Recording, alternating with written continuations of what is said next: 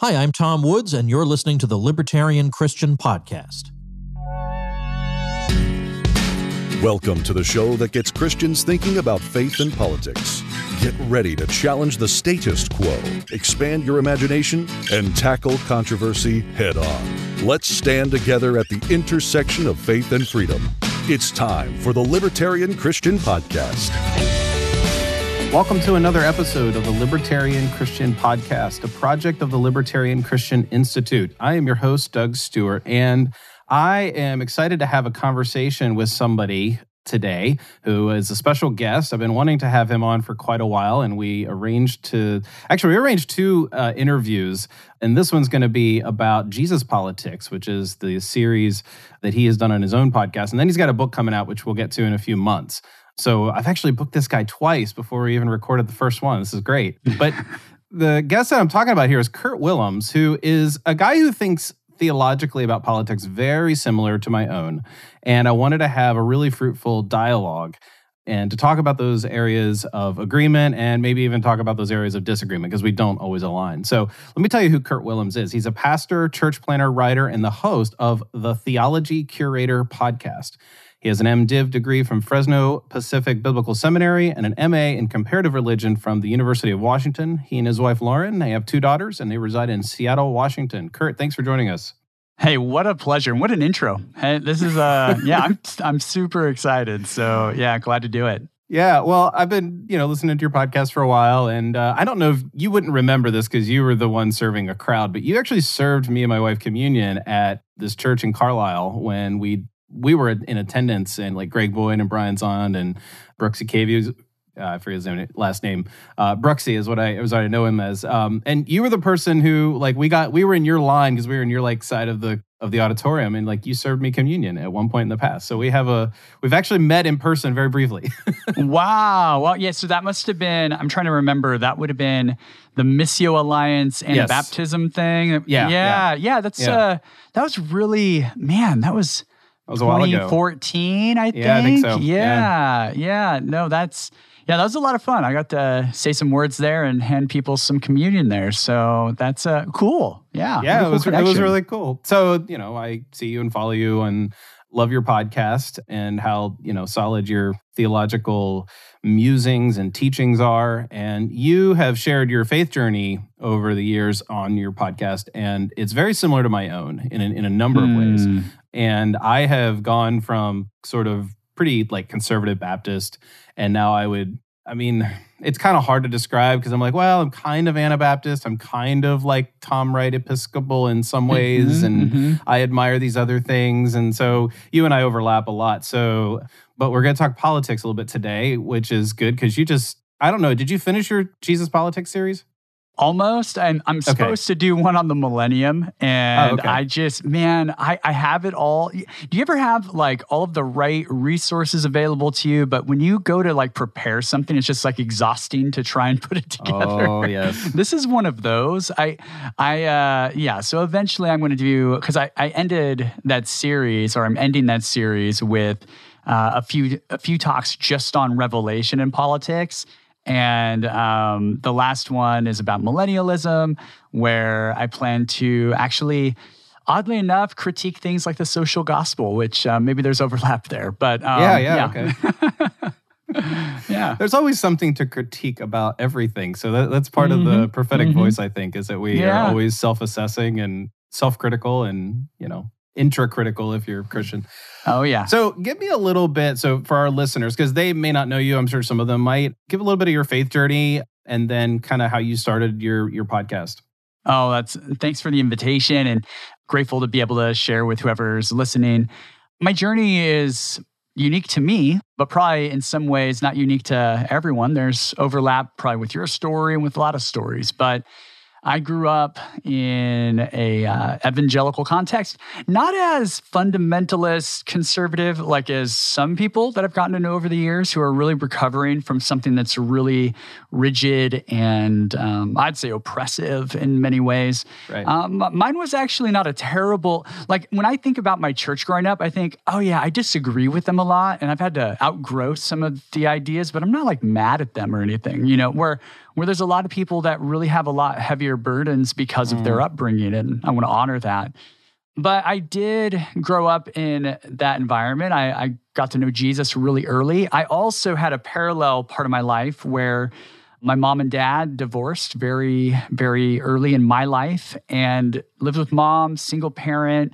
And, this ties into probably some of my understanding of politics. We were on welfare. We paid for grocery with food stamps. I mean, it was a very hard time during those early formative years. In fact, there was abuse in the home when a almost stepfather came into the picture. I talk a lot about this in my book, by the way, which we'll talk about next time. But those are all kind of dynamics that really shape my story. And so I end up, by the time I'm in 6th grade, getting ready to transition to a private Christian school. And during 7th, 8th grade, 9th grade, I'm really trying to find myself, like pick up the pieces. I've been in church this whole time, but I'm also recovering in a lot of ways from an abusive childhood that has finally, the abuse part had come to an end. And eventually find Jesus in a renewed way in high school. And during that transition, that was the summer after my sophomore year of high school, I had a powerful just moment with God where I felt called to ministry at a summer camp. And my life trajectory has never been the same since. And so that was really the start. And all of that is within a very, your average conservative evangelical environment. It was a Mennonite church I was reared in, but we weren't very Mennonite. So there's that. I would be considered ethnically Mennonite, and I use air quotes that you can't see right now to describe that. And over the years, I went through a phase in college where I discovered that historical context and the scriptures come together in crazy, illuminating ways. And I became captivated by trying to understand the Bible on its own terms in its historical context, especially the first century world. And that kind of unraveled this whole chain of events that led me to really go all in during my Master of Divinity program. And I explored every topic you can think of, for me at least, like open theism, nonviolence, nationalism, evolution. I really tried to make that season of my life in my mid-20s a season where I could explore a lot of these theological ideas. And then when I came to the University of Washington as a church planter, I had a little bit of freedom to also go to school. That was a time where I really wanted to dive deep into something specific. So I ended up studying Paul within the Roman world, and specifically Romans 13. And I haven't publicly said where I come out on Romans 13 in the specific sense. Yeah. But I can give generalities around that because I may write a PhD someday around it. So that's the only reason I haven't. But all of that to say, that's little glimpses of my story. I eventually, going backwards a little bit during seminary, kind of gave into the Anabaptist thing that as a child I kind of thought was silly, to be honest with you. The nonviolence thing and the community thing, they just drew me in. And so for about 10 or 11 years now, I would say that I've considered myself a pacifist. I've considered myself someone who's really committed to discipleship and, what does it look like to follow Jesus through the lens of the Sermon on the Mount, et cetera. And what else I'd add to that is I too share some of those other threads. N.T. Wright's work has been super influential, and the work of many others. So I'm an Anabaptist plus, I kind of say. I'm honestly not even too worried about a church's view of baptism, and I guess it makes me a bad Anabaptist. But at the end of the day, I want to be part of something that is stepping into the kingdom of God, both in its personal, formative ways and also its social ways. And so that's been a little bit of a sketch of where I'm coming from and what I've been up to. Yeah. Well, and one of those ways in which you minister to people is through your podcast. Yeah. So now, maybe I'm wrong about this. Did you do a second podcast or did you rebrand the original?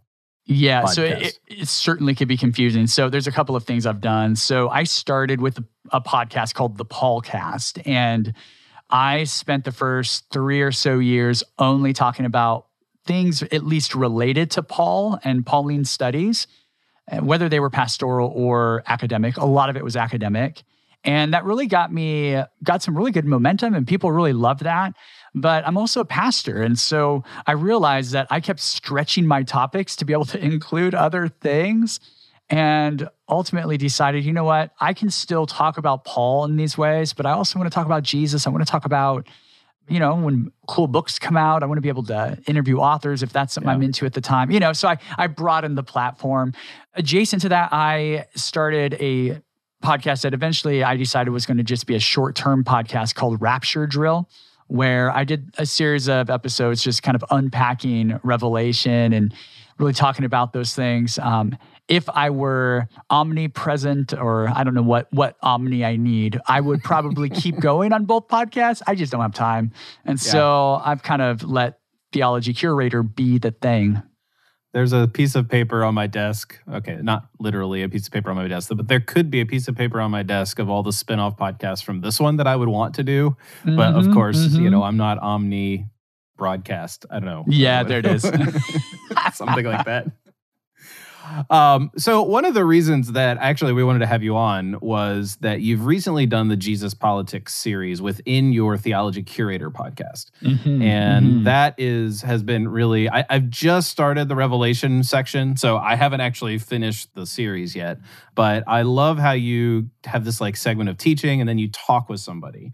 Yeah. And, it makes me jealous because I want to have someone like you to talk to. So I'm going to cherish this time that we have.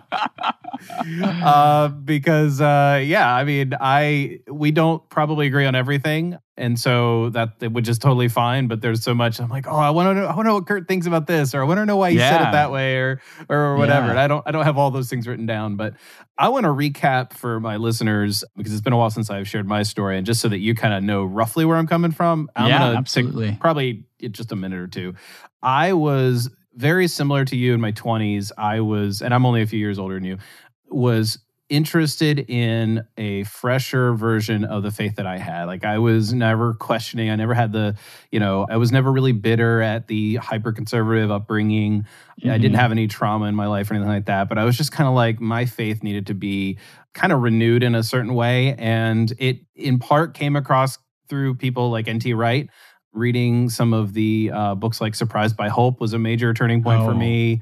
My wife and I listened to this is actually, this is about right in the same storyline here. We listened on our drive to our honeymoon destination. We listened to Greg Boyd's sermons on the myth of Cross and a Sword, which became Myth of a Christian Nation. Like that's what we listened to. That was how like geeky I was back then. And so those kinds of things were very pivotal for me. And I started kind of swinging what most people kind of call left-leaning. And when it came to the social issues, it was like, something doesn't feel right.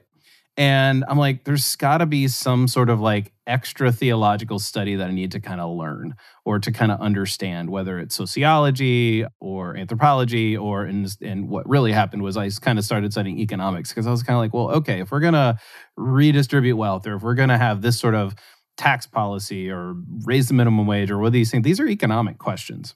Yeah. And so I started looking into that a bit. And that led me to really where I am today. But what was eye-opening for me was that while I was in seminary, I was becoming more and more interested, and I say this sort of embarrassingly, a little bit interested in the plight of the poor from a more like broad global systems, not personal, like, hey, how are the poor people doing, 5 miles away from me? But like, how can we as a society sort of solve the problem of poverty or something like that, right? It was more of a higher level type of thing. And so my concern for the poor was a little bit non-personal, more statistical. And one of the things that I learned while sort of having that burden of like, wow, Christians really need to think about what goes on in this world as well as our like sort of inner spiritual world. And on the other hand, I was like, holy cow, the government really oppresses people on the margins through things like criminal justice that we're now seeing. This is over 10 years ago now. We're now seeing more criminal justice reform being kind of accepted.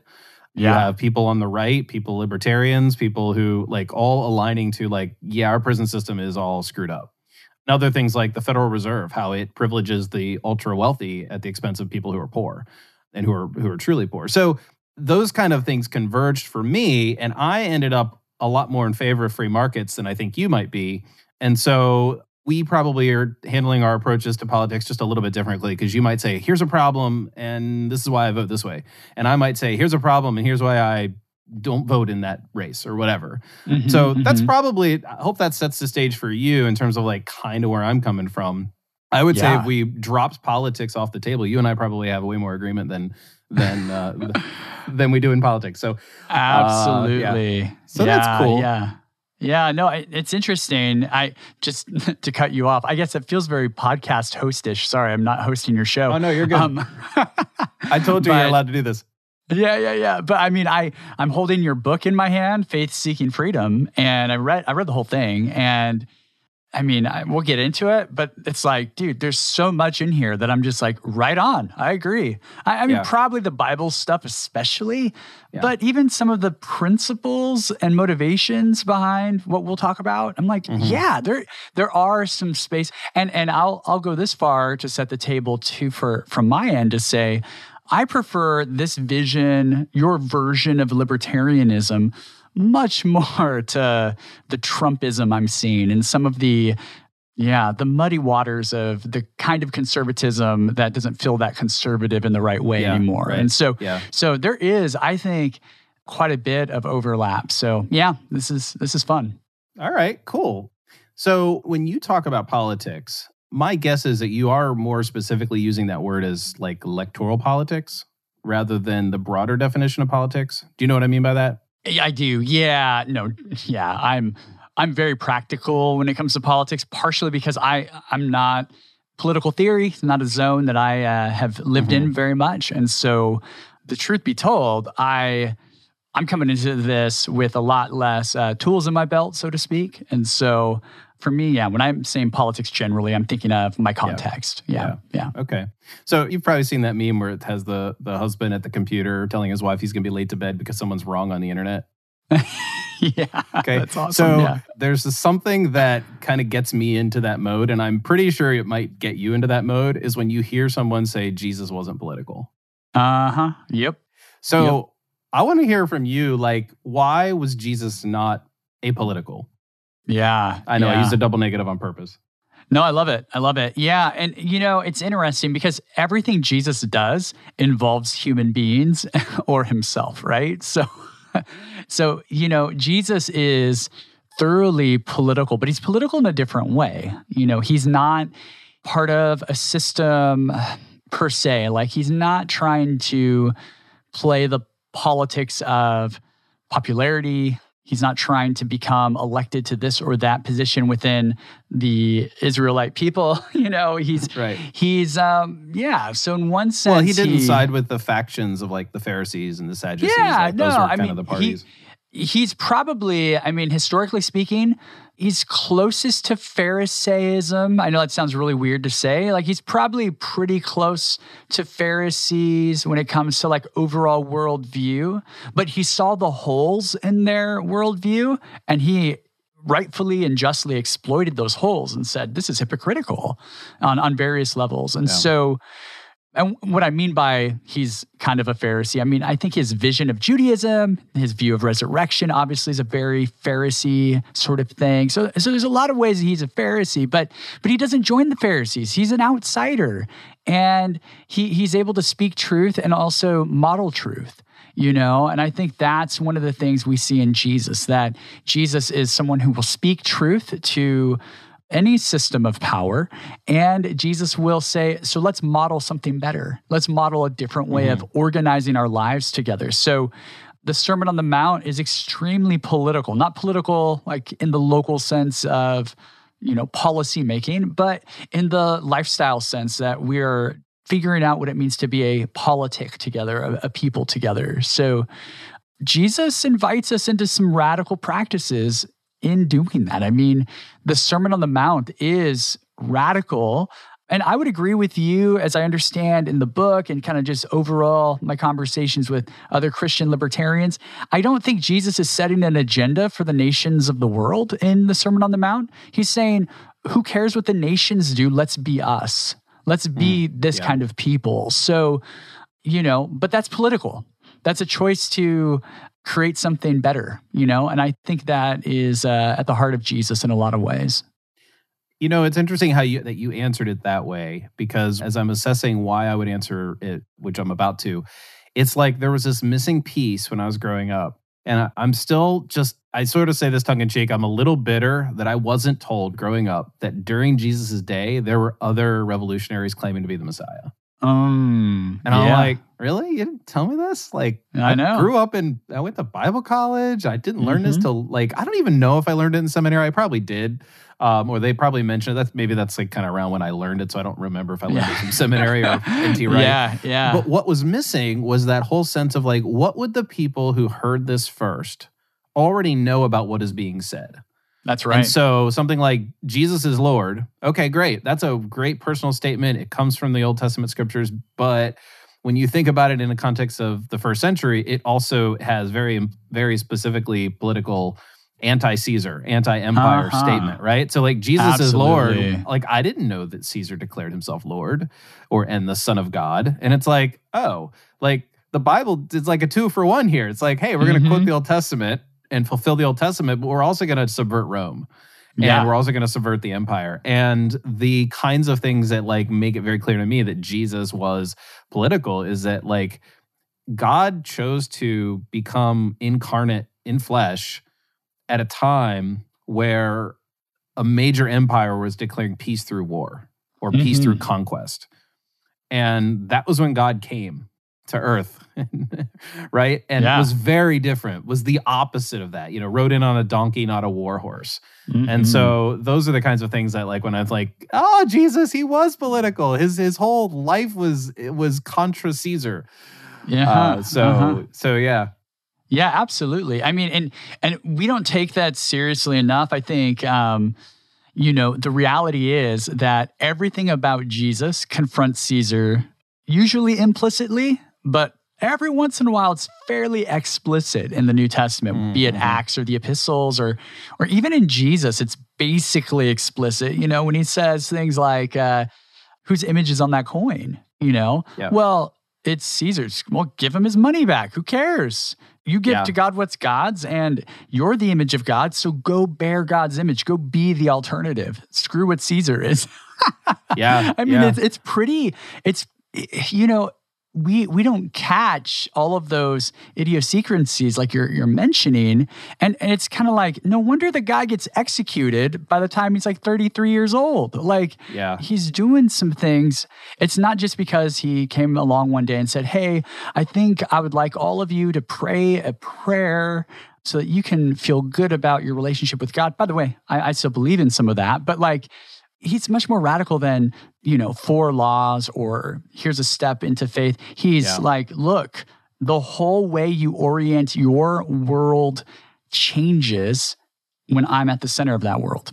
And, I think that's something we've got to take extra care to wrestle with and communicate during the 21st century, for sure. Yeah.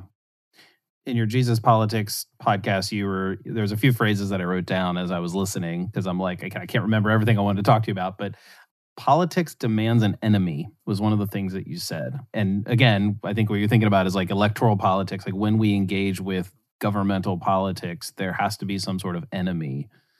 I don't know if you want to elaborate a little bit more for my audience. Now they can go listen to it. By all means, please go listen to it, listeners, because it's a lot more to digest than this one conversation.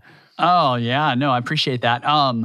Yeah. And of course, right, that's where language gets sloppy and loose at times. But absolutely. Here I'm thinking of the kind of politics that are power over, we might talk about, in a bit. Yeah, politics demand an enemy because my foundational understanding of politics, in this sense, from a biblical perspective, would certainly start with this idea of shalom being God's vision for the world, right? Relationship with God, self, others, and the created order. You get that in the Genesis accounts. You get that throughout the Hebrew scriptures and reinforced in the New Testament. And so this idea of living in a state of shalom as God's image bearers to the world is what we're supposed to do together. And whenever that's violated, we can either make proper restitution for it, or we find ourselves with a problem that needs some sort of fix. And often, I would say politics, in the sense we're talking about right now, seeks to fix issues that are caused by shalom being disrupted, or another way of saying that, by sin, by alienation between those relational dynamics that I mentioned. But of course, like at its worst, what happens is politics can really cause more alienation. It can actually cause more enemy making, as I get to in the portion of the talk you're mentioning. And so, yes, I think that there is a level at which politics can demand of us that we make an other out of someone who is in our way of our agenda, or ultimately who sees the world radically differently than we do. And I think as people shaped by Jesus, we want to avoid making enemies of any kind. And so live at peace with all people. That's right. That's right. Yeah. That's right. Absolutely. Absolutely. Yeah, I think the libertarian impulse here in me is just like saying, but all politics is demanding an enemy, like, because it's like inherently conflictual, because it's all about, and this, I realize it's somewhat American for me to say, it's all about left versus right, or it's all about A versus B, or this team, red team versus blue team versus sometimes green and purple teams, right? And it's all about, if we win, we get our way, or we can have a bigger say for our agenda. And I don't personally, Kurt, have a huge respect for the individuals who seek the kind of power that we've been seeing, at least especially in the last decade, and I would say much further back. I think it's very clear that Donald Trump was in this for himself. I think he might have had a few smaller things that he was like, you know what, I think America needs me for this thing, and I'm going to try to help it my way. And he might sort of have a whatever in it, but he was all about himself. He was, in terms of his church, support for the evangelicals, it was all about using them. I mean, it's like so obvious to me. And so I don't think that most people in Congress, I can't say this because I don't know them, so it's unfair on the one hand. On the other hand, I have a very hard time knowing that these people actually care about the people at large, but they care about their programs and their agenda. And that in and of itself makes me not think of politics at its best, where there's some sort of like, we're coming together to increase shalom and be reconciled to those whom we're against. Yeah. Like, this is all power struggle, like at least in the past 4 years especially, but even, I would say even, and I'm not blaming Barack Obama, but like since that era, at least that's what I'm remembering. That's when I started paying attention. It's like, this is all about jockeying for power. This is all about, stonewalling the other party because you've got 51%. It's all about, making sure that they eat crow because you stop them or whatever. Like, it just gets, oh my goodness, it just gets so messy. So I have a little less hope in that sort of thing than you do, maybe. Oh, well, look, I mean, at the end of the day, the only reason I even hope is a strong word from my end, to be honest.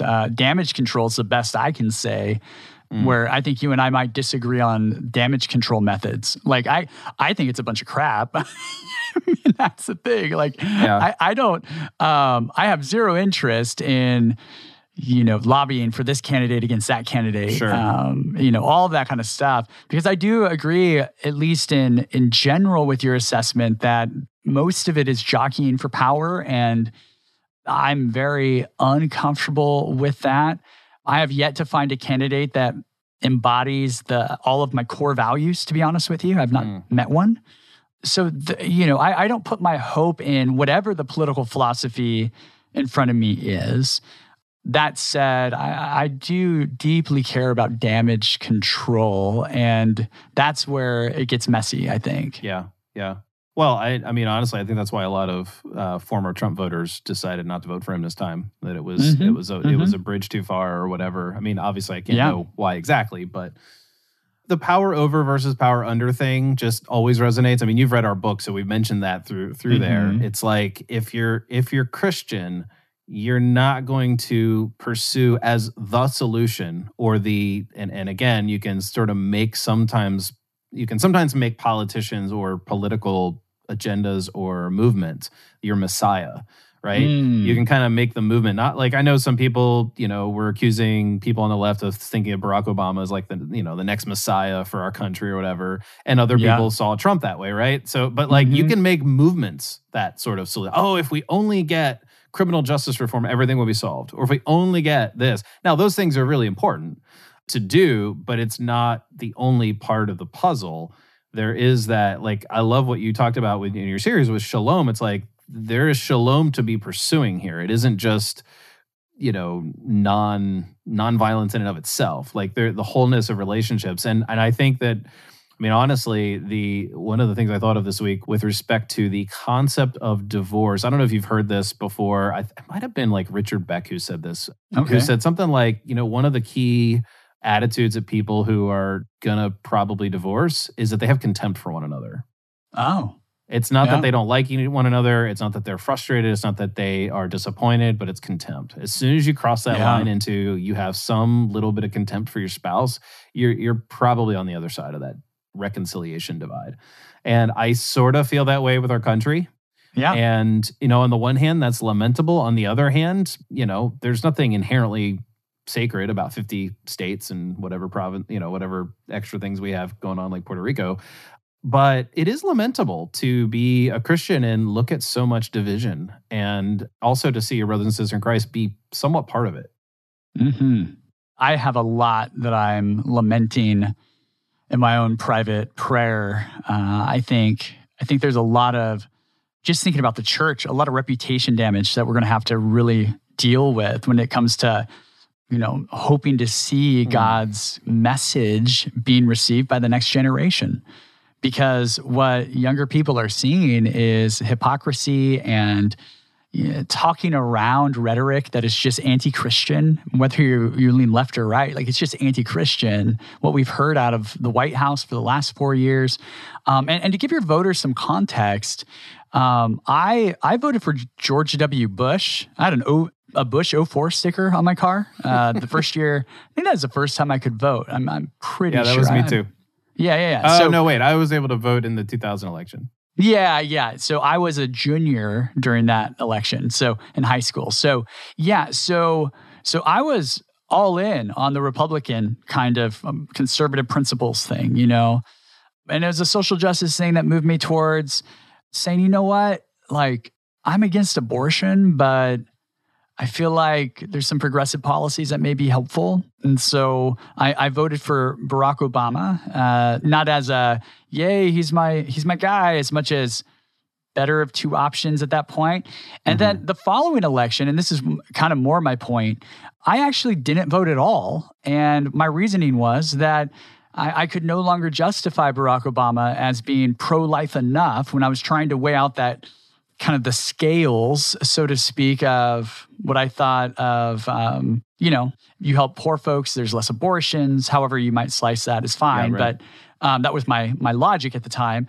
Well, when you're bombing people with drones without any sort of discrimination, I finally was just like, I can't do this. And I like the guy. I think he's a good dude. He seems commendable in a lot of ways, It's but funny I'm like, that... ugh.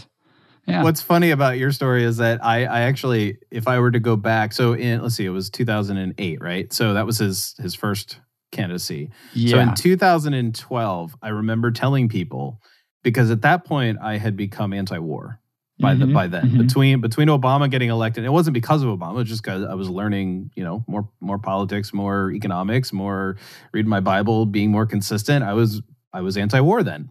Yeah. And I thought, oh my goodness, if I were anti-war 4 years ago, I would have voted for Barack Obama because he made all kinds of promises in that direction. But he did not deliver. Right. And I'm like, okay, well, so anyway, it's just funny that's kind of that's why you didn't vote for him the second time. And that was sort of my realization, even though I didn't vote for him the first time either. But yeah, absolutely. And I was, there's nuances in that, Sure. I lived in California, so what does my vote matter?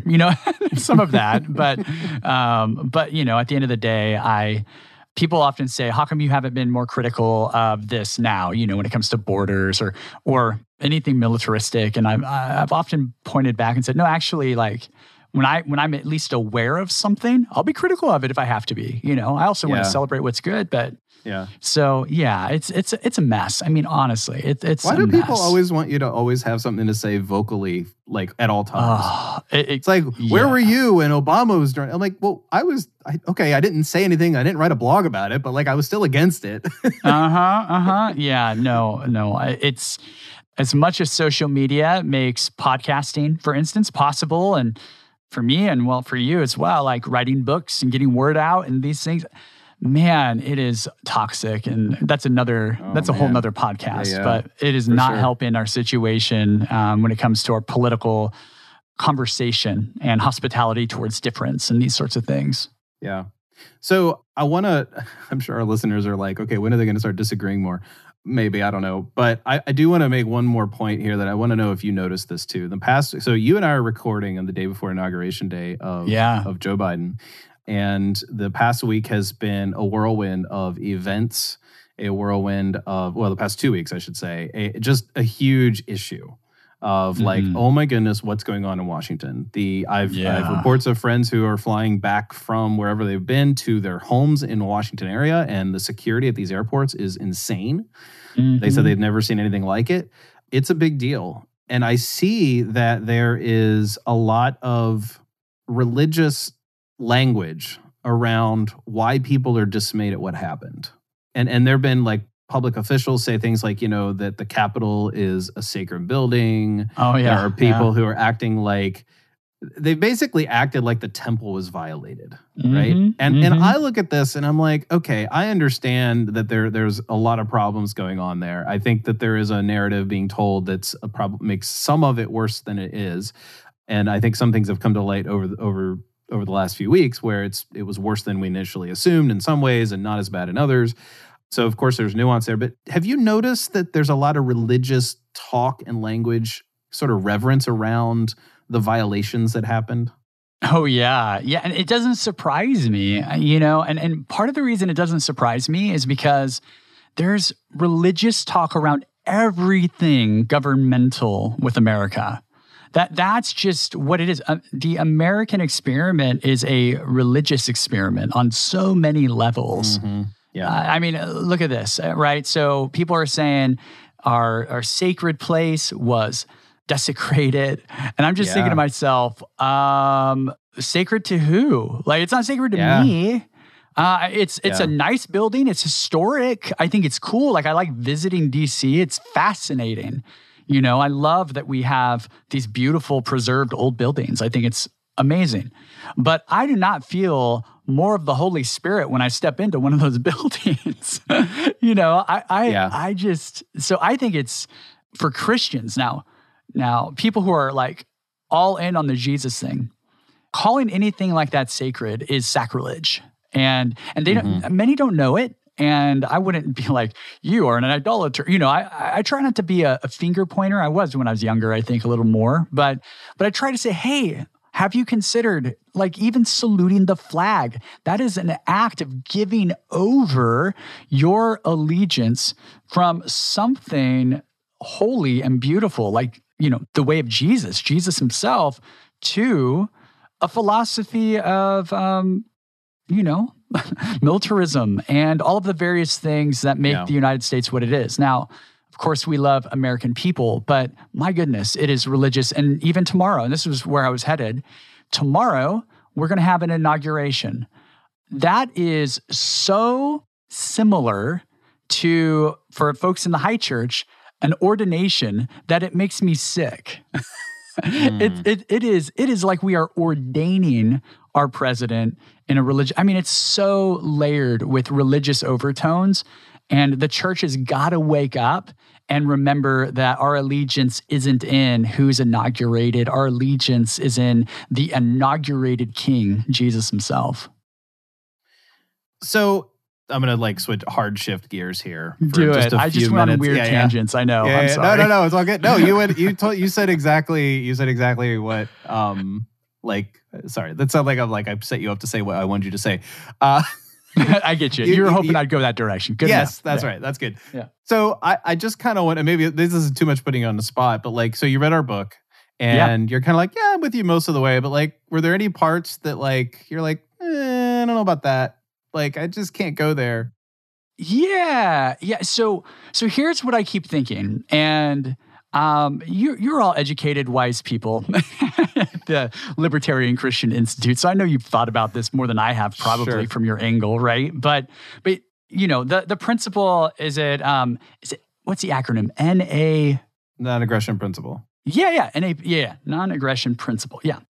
In so many ways, I love that, right? I think, yeah, absolutely. Like, I am my own property. I have property. Others shouldn't violate my property. I get that. And I think when there's a transgression, again, that's could be looked at from my framework as a violation of shalom. You know, so there's a lot of ways where I'm like, I get why you go from a theological framework that is so similar to mine to then saying, so let's apply this in these ways. I think that is, honestly, I think it's brilliant, even if I'm not quite there. And where I'm not quite there is I kept wondering to myself, and I'm going to try and articulate this. I finished the back half of the book this morning, so it's still pretty fresh. I guess one of the things that kept coming up for me was, but not everyone is starting with the same history and plot of land. Mm-hmm. I guess that's maybe a metaphorical way of saying that's where I start to get very like I'm with you, but I'm not. Like if we had a level playing field, I could affirm all this. If the playing field were level, I told a buddy this the other day, and he laughed and he was like, maybe. I was like, man, you figure out reparations for Black and Indigenous people, then maybe I'll go all in on the libertarian thing once we've settled that. Okay. You know, because that's where I keep coming back to, and I have other things I can give as examples for my own life, but like on a foundational level, it's that impulse of saying, there's not equity among people. And so people are kind of fixed with what they have. And, you know, had white folks treated Black folks the appropriate human way they ought to have been treated for 400 years, well, then they would probably have, proportionate to their population size, the same stake in ownership that most white people do. And they just don't. Same for Indigenous people who, if anyone has really property rights to claim, it's probably them, you know? And so that's where I go domestically. And then I think a mirroring sort of impulse of like, I just can't get there is, you know, I'm not anti-free market, I don't think.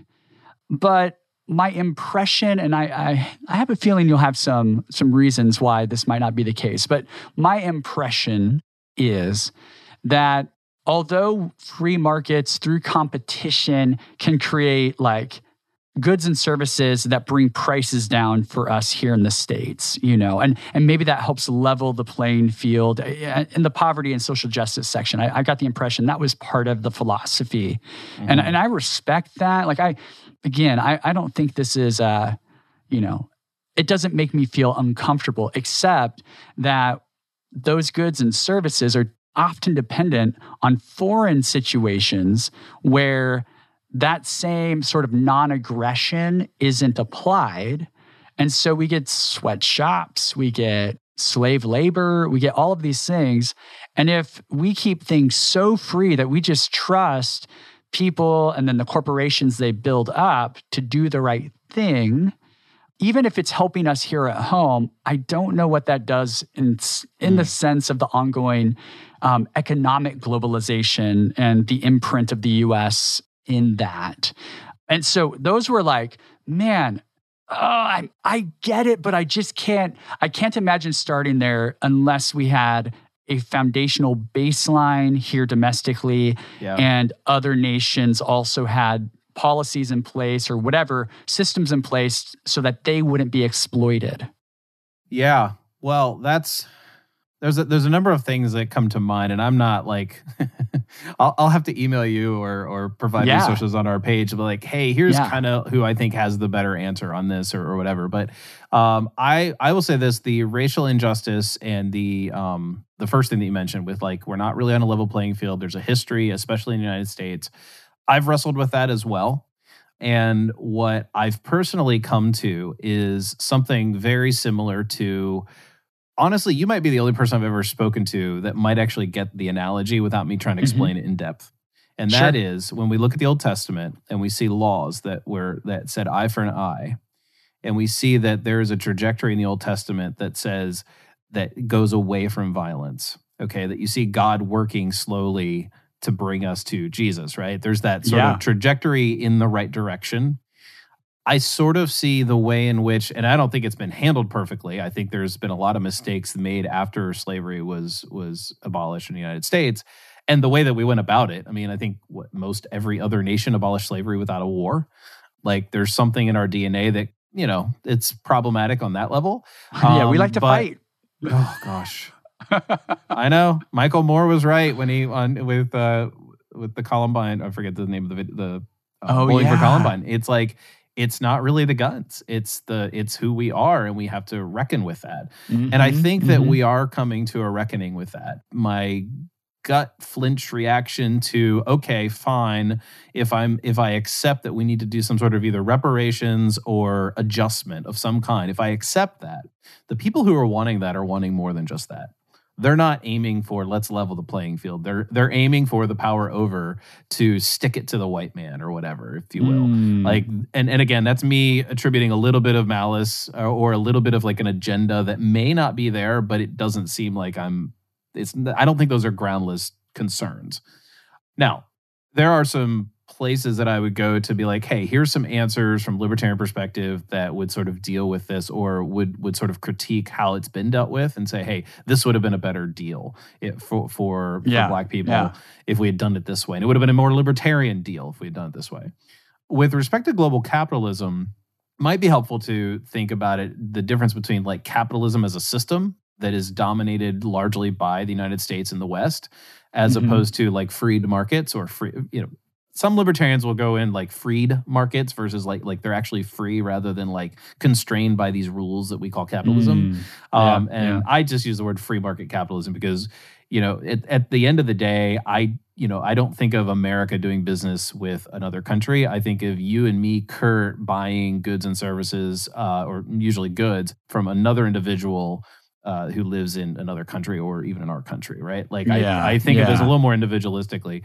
With respect to like things like sweatshops, I know that, okay, I can't speak for every situation of a sweatshop, but largely what ends up happening there is that those things that we would call a sweatshop are actually the one step up, are the like sort of one level up of, okay, we were now all poor farmers. Like think of the Chinese 30 years ago. When you and I were a kid on TV, we would see poor people on TV and we would, you know, be asked to donate just the price of a cup of coffee a day. That's what I remember on the TV. That's like almost non-existent. And so like the people didn't line up to be in these like sort of sweatshops making computer components because it was worse off for them. It was because they were in the farm. They were like, those people are no longer poor. You and I can afford things that our parents couldn't. And, you know, you're a pastor. I don't know what you make, but it's probably not a super high salary. You're in Seattle, so maybe compared to other places, but like you and I are able to afford the technology to do what we're doing, right? We're able to like have certain luxuries in our life that my parents didn't have, that our parents may not have had. And that is because we have cheaper goods. And at the same time, and I honestly really, truly get like a physical reaction in a good way, like shivers or whatever you want to call it. Like I actually get excited about the fact that there are millions of Chinese people who their conditions aren't as good as what we would find in America in terms of their working conditions. And there's a lot of work to do, but they're no longer poor like as their parents were. And that, like, again, it's imperfect. Like whatever policy you might want to say, well, we should have this policy, it's going to be imperfect. Well, that's going to be this. I would want people to have the same allowance for the market to do its work over time. And I don't think that's a blind faith in the market. Okay. And if it is, if people like sort of accuse us libertarian Christians of being like, oh, you just have this blind faith in the market. Brian McLaren calls it a theopolitics, or theocapitalism is what he calls it. And it's like there's this blind faith in the invisible hand. And I would say this. What more would you expect from like the God who arranges the universe toward the grain of love, as Brian Zahn would say. Like, what else would you expect when willing people are coming together, trading and creating wealth with one another by doing something for one another in exchange? What else would you expect but better things? Maybe not a perfect outcome, because there's always more than just two parties involved, but like, we're getting better in that way. And so my sort of like hindsight, oh my goodness, look what we've done in the last 30 years. I mean, our poverty rate has plummeted. Yeah. And there are now people saying that by 2050, we won't have what is called abject poverty anymore in the world, because we'll get there. So anyway, I could keep ranting, and I it's good. don't want to keep you too long, but yeah. No, that. I mean, I think all of those things are definitely worth considering, and I think this comes up in the book a little bit. Sometimes libertarians are accused of having too much trust in people, kind of too much faith in their goodness, and I think honestly, I still share a little of that. And this is not just for. I want to say for Christians. You mean a little concern that we might do that? Well, yeah. The simplistic way these things have been outlined in the past are like, these things are the role of the church, not the role of the state, or however you want to frame that conversation. You all are much more nuanced than that, in my opinion, but that's kind of like the rhetoric that's out there. And then it's, well, the church can't possibly handle this kind of a load. It's, and I think, anyway, I think you do a good job of addressing some of those things. But I think where I'm going is just simply to say that, fundamentally, I'm like, I could see how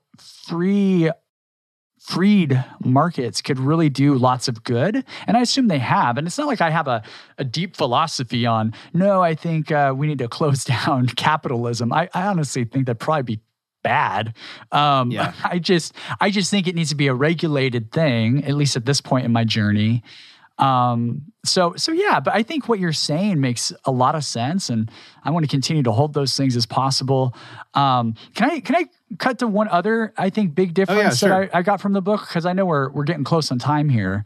I think the other big thing is the immediacy of the solutions. That also, I think, is something that you all address in some ways, but I find myself still not in a place where I can affirm, like, these ideas will eventually lead to competition that eventually leads to more justice and these things. And I'm like, okay, that as a political philosophy, maybe that's actually right. But what's going to help the person who's struggling tomorrow? Yeah. And that's my other issue. So maybe that's more pragmatic than it is philosophical. And that's where I wonder where my gap comes in again. It's much more on the pragmatic here and now. What will alleviate the most suffering for the person who is suffering in this moment? And then what will prevent that suffering in the future? Well, maybe the libertarian idea is the answer to that future thing. But I'm curious. I become very curious about the now, and I put myself into this just to say, I was that kid on welfare and food stamps and in an abusive household. And I'll tell you what, without the safety net that came with that, the welfare in California, Section 8 housing, all that stuff, man, I am not the same human being. Yeah. I would have had a much darker childhood, a much more, and at best would have been pulled out of the home, but to where? At least I had some semblance of stability so that when the opportunities to pull up my bootstraps, which I eventually did get those opportunities, right? When those actually came, I had less trauma to unpack as a result so that I could be a productive, giving member of society as an adult and all of that. And so I guess there's some of those personal strings that I'm just like, man, the immediacy of the challenges, especially for children, and it's not easy. It's not easy. I totally get that. And in fact, it's one of the things that allows me to personally, I'm going to lose my libertarian Christian card here for a second. It's one of the reasons why I sometimes am like, all right, let's do that trade of like, let's have some sort of safety net for the truly destitute. And I've actually made this joke before. I don't think we put this in the book, but I made this joke about it. Look, if what you want is the government to make sure that no one is ever truly poor and that we have roads, I'm in. Yeah. Like, if that's really what the government's about, like just making sure that there's like that last safety net so that, Kurt as a boy doesn't go hungry and wonder what is going on with the people around him, that they don't support him in some sort of like camaraderie way, like whatever it is. Like, you can't say to the person who's on the street and struggling, you can't say the single mom who is struggling to feed her kids, like, look, if you just believe in capitalism, more free markets, like your kids are going to have better opportunities than you. Yeah. That's not very loving either. That may be true. It is true. I believe it's true. But that doesn't, you're right. The immediacy of it. And I think that's where like the practical, like, okay, what sort of compromises can we make now? And I would say, to close this out really rapidly, and you and I can talk offline eventually, is that the more local, the less empire it is. So like if my local county is what most libertarians would call overbearing or whatever, that's very different from a Biden or Trump or Obama or whomever administration or Congress, just generally. Like the idea that under like 500-600 people get to sort of decide how the entire 350 million of us live or kind of what rules is kind of like no, we need people who are, so the subsidiarity that is sort of as a very Catholic principle. Catholic social principle, that's really important to me too. It's like, hey, and I think for the most part, the welfare system in the United States has gone more toward that than anything. And I've learned a lot about the welfare system that was like, there were a lot of myths that I believed about it. So I'm not personally, and I think at the end of the day, when you're having a conversation with a heartfelt libertarian, they're going to say, okay, so for the short term, but eventually we have to get to the point where the only reason people are poor is because they've chosen to be, rather than just luck or bad luck, I should say, or whatever. So anyway, I'm going to give you a minute here to tell our listeners about your new book coming out, and then where can they find you online? Yeah, no, that's great. And by the way, I haven't told my dad yet that I was on this podcast, but I'm pretty sure he's going to be proud of me because he's a libertarian, pretty sure. So, oh man, that's great. So I'll send him this. He'll get a kick out of it.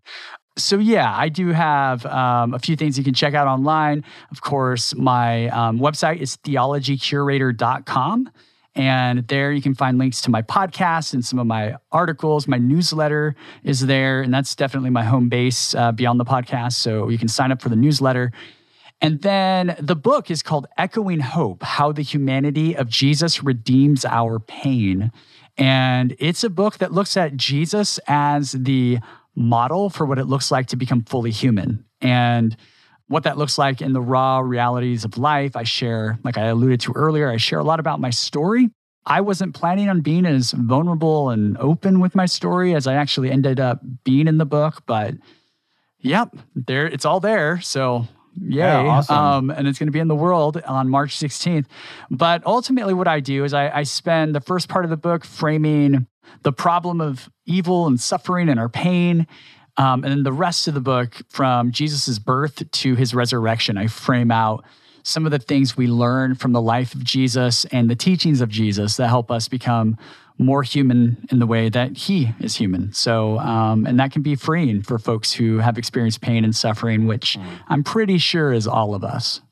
Well, I am looking forward to reading it, and we're going to have you back on to talk about it. And thanks, Kurt, so much for an awesome conversation. I hope we do this again. Oh, absolutely. This was so fun. I really, really appreciate it. All right. Thanks. Thank you for listening to another episode of the Libertarian Christian Podcast. If you liked today's episode, we encourage you to rate us on Apple Podcasts to help expand our audience. If you want to reach out to us, email us at podcast@libertarianchristians.com. You can also reach us at LCI Official on Twitter. And of course, we are on Facebook and have an active group you are welcome to join. Thanks for listening, and we'll see you next time.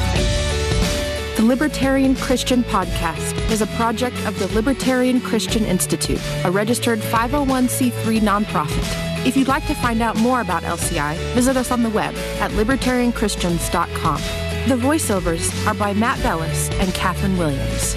As of episode 115, our audio production is provided by Podsworth Media. Check them out at podsworth.com.